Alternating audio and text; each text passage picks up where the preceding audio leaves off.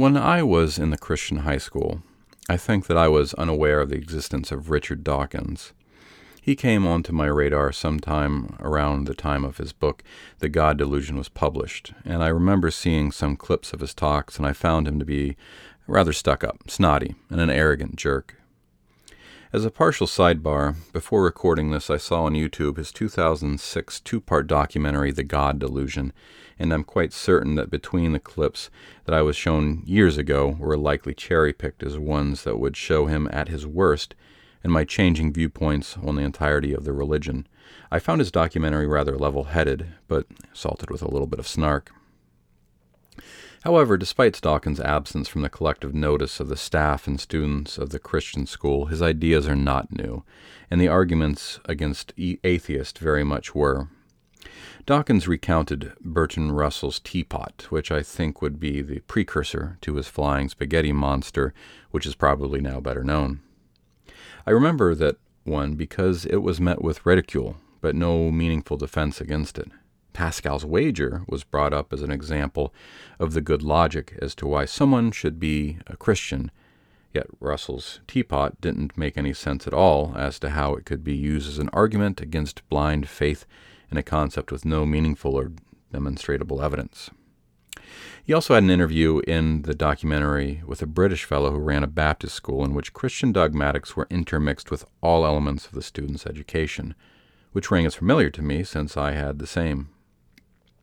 In it, the gentleman talked about how if there is no lawgiver, then there is no law, which means that if God wasn't present to tell human beings what is misbehavior, we'd be running riot in the street, in the unlikely event that they were able to stop killing and raping each other long enough to cooperate to build streets. This line of thinking made absolute sense to me for years, but is absolutely illogical. We don't even need to get to atheism to see the problem with it. We can look at other religions. Jews and Muslims have the same God as Christians, so let's move past them to, let's talk about Hindus. They have a terrific setup of divinity, far more exciting than the monotheism of Judaism or Islam or the pseudo-monotheism of Christianity. Only the most creative of theological scholars could draw real straight lines between the theological mythologies of Hinduism and the Abrahamic religions. I'm saying their starting places are quite different.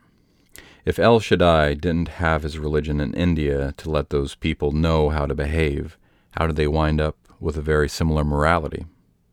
I think that the first time that this was brought up that I can remember and is still used as the first line of defense by a Christian is Romans chapter 2 in the New Testament. It's a great passage in which the Apostle Paul is talking trash to hypocritical and judgmental Hebrews. This is where Paul claims that the Word of God is written on all men's hearts. Well, if that's true, I guess we don't need religion at all, right? Christians seem to be certain that without God there can be no law and no order, but bees seem to organize to accomplish their goals, and I've as of yet not closely inspected the internals of a beehive with my own eyes, but I'll bet a few dollars that none of them have synagogues or mosques or temples or churches in them. All social animals are managing to cooperate without any sacred text that they are required to recite. It now puzzles me as to how long I had held on to this same belief. There's another brief moment in the documentary when someone makes the claim that atheists would be perfectly fine with people having sex in the middle of the street. Well, I'm not sure what sample size of atheists that person has for his survey, but I'm willing to bet that there is a small minority of atheists that would be fine with coitus occurring in such a way that it impedes traffic. In a more serious take on things, the reason that person has that opinion is because in his religious echo chamber someone made that claim and no one questioned it, and it was repeated. These social echo chambers are what lead to all flavors of xenophobia, including racism, classism, sexism, and, of course, religious discrimination. As a final note on the sidebar about this documentary, Mr. Dawkins seems to be less generous and less forgiving of the actual good that has happened in the world in the name of the great and the lesser religions than I have been. But he does put forward a quote that he attributed to American physicist Steven Weinberg that I had never heard before, that I found to be thought-provoking. I actually had to pause the video and spend a moment mulling it over in my head. I found a longer version of the quote that I'll read now. The final sentence is the line from the documentary. Frederick Douglass told in his narrative how his condition as a slave became worse when his master underwent a religious conversion that allowed him to justify slavery as a punishment of the children of Ham. Mark Twain described his mother as a genuinely good person whose soft heart pitied even Satan, but who had no doubt about the legitimacy of slavery because in years of living in antebellum Missouri, she had never heard any sermon opposing slavery, but only countless sermons preaching that slavery was God's will. With or without religion, good people can behave well, and bad people can do evil. But for good people to do evil, that takes religion. That brings me back to the desire for a positive and affirming religion. The bit about Mark Twain's mother also rang true. I've been in churches that have mindlessly echoed whatever panic the Republican Party had manufactured, which smacks of an ideological parasitism. I've been in churches that have meticulously avoided anything that might be construed as political, and that feels morally neutered. I remember reading about a Jesus who dipped out on a crowd who wanted to make him the king of the country, and I read that as that Jesus wanted his work to be something greater than that of just national identity. I read about a Jesus who got angry, shouted down injustices, and got some work done. These churches were neither of those things. Now, I know not all churches are created equal. African American churches have a long reputation of being quite vocal about social injustices. Perhaps me being white and attending predominantly white churches truly has been a thing of privilege. White Christians frequently talk about their oppression, and it's all invented. If you want a real peek into this, look around for Ray Boltz's music video for his song I Pledge Allegiance to the Lamb. The video has a story in it set in the near future in which Christians are jailed and executed for their faith.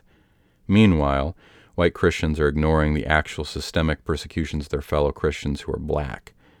Maybe it's because of actual racism, or maybe because of it's that echo chamber that I talked about.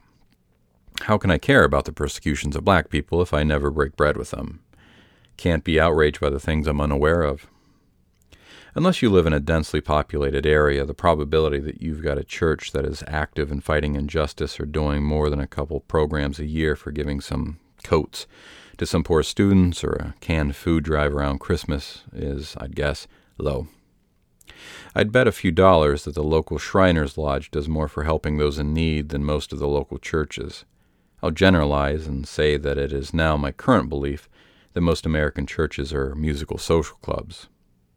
I'd love to be proven wrong about that, but I can only speak from my experience, and my experience has included a motivated effort to find a local Christian organization that satisfies those two conditions, fighting social injustices and providing resources to those in need in the community. In 3 different cities, I came up empty-handed. A little over 5 years ago, while I, like most Americans, was being disgusted by the human garbage that is the Westboro Baptist Church, I read the story of a satanic organization that had held a ceremony to turn Fred Phelps' deceased mother gay. It was done with a wink, and it was obvious the participants didn't believe that this was a thing that would happen, but it was hilarious. And I looked into them, the Satanic Temple.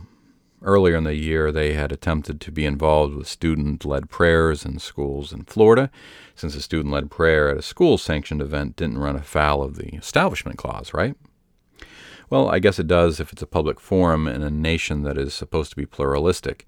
Get some people from a non-Christian religion, and I guess it is a problem. Brilliant.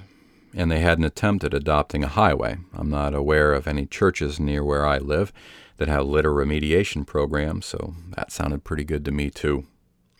And the Gray Faction. The enormous effort to fight the persistent, unscientific, and factually deficient satanic panic of the 80s and 90s that affected my family while I was a child. I love that. Programs to fight against corporal punishment in schools. I've heard pastors preaching from the pulpit for corporal punishment in schools. Here is religion that is against hitting kids. That's a breath of fresh air. I took to look at their 7 tenets, and they're positive. They embody the best of what Christianity has asked of me, and it appears that they're working towards social justice and benefiting people in a real and meaningful way. The All-Star chapter in Arizona's Menstruating with Satan drive for providing basic menstruation products to those in need. Has an American church ever addressed this? And that statue. In Oklahoma and in Detroit, I had my eyes opened up to the theocratic push in this country by those that claim they follow and believe in the Constitution, but not the part about how the United States shall establish no state religion. But what can you expect from those who have no issue with picking and choosing from their own holy scripture? I think I'd found something right up my alley. Next, I think I'll talk about those 7 tenets and where I'd like to go from here.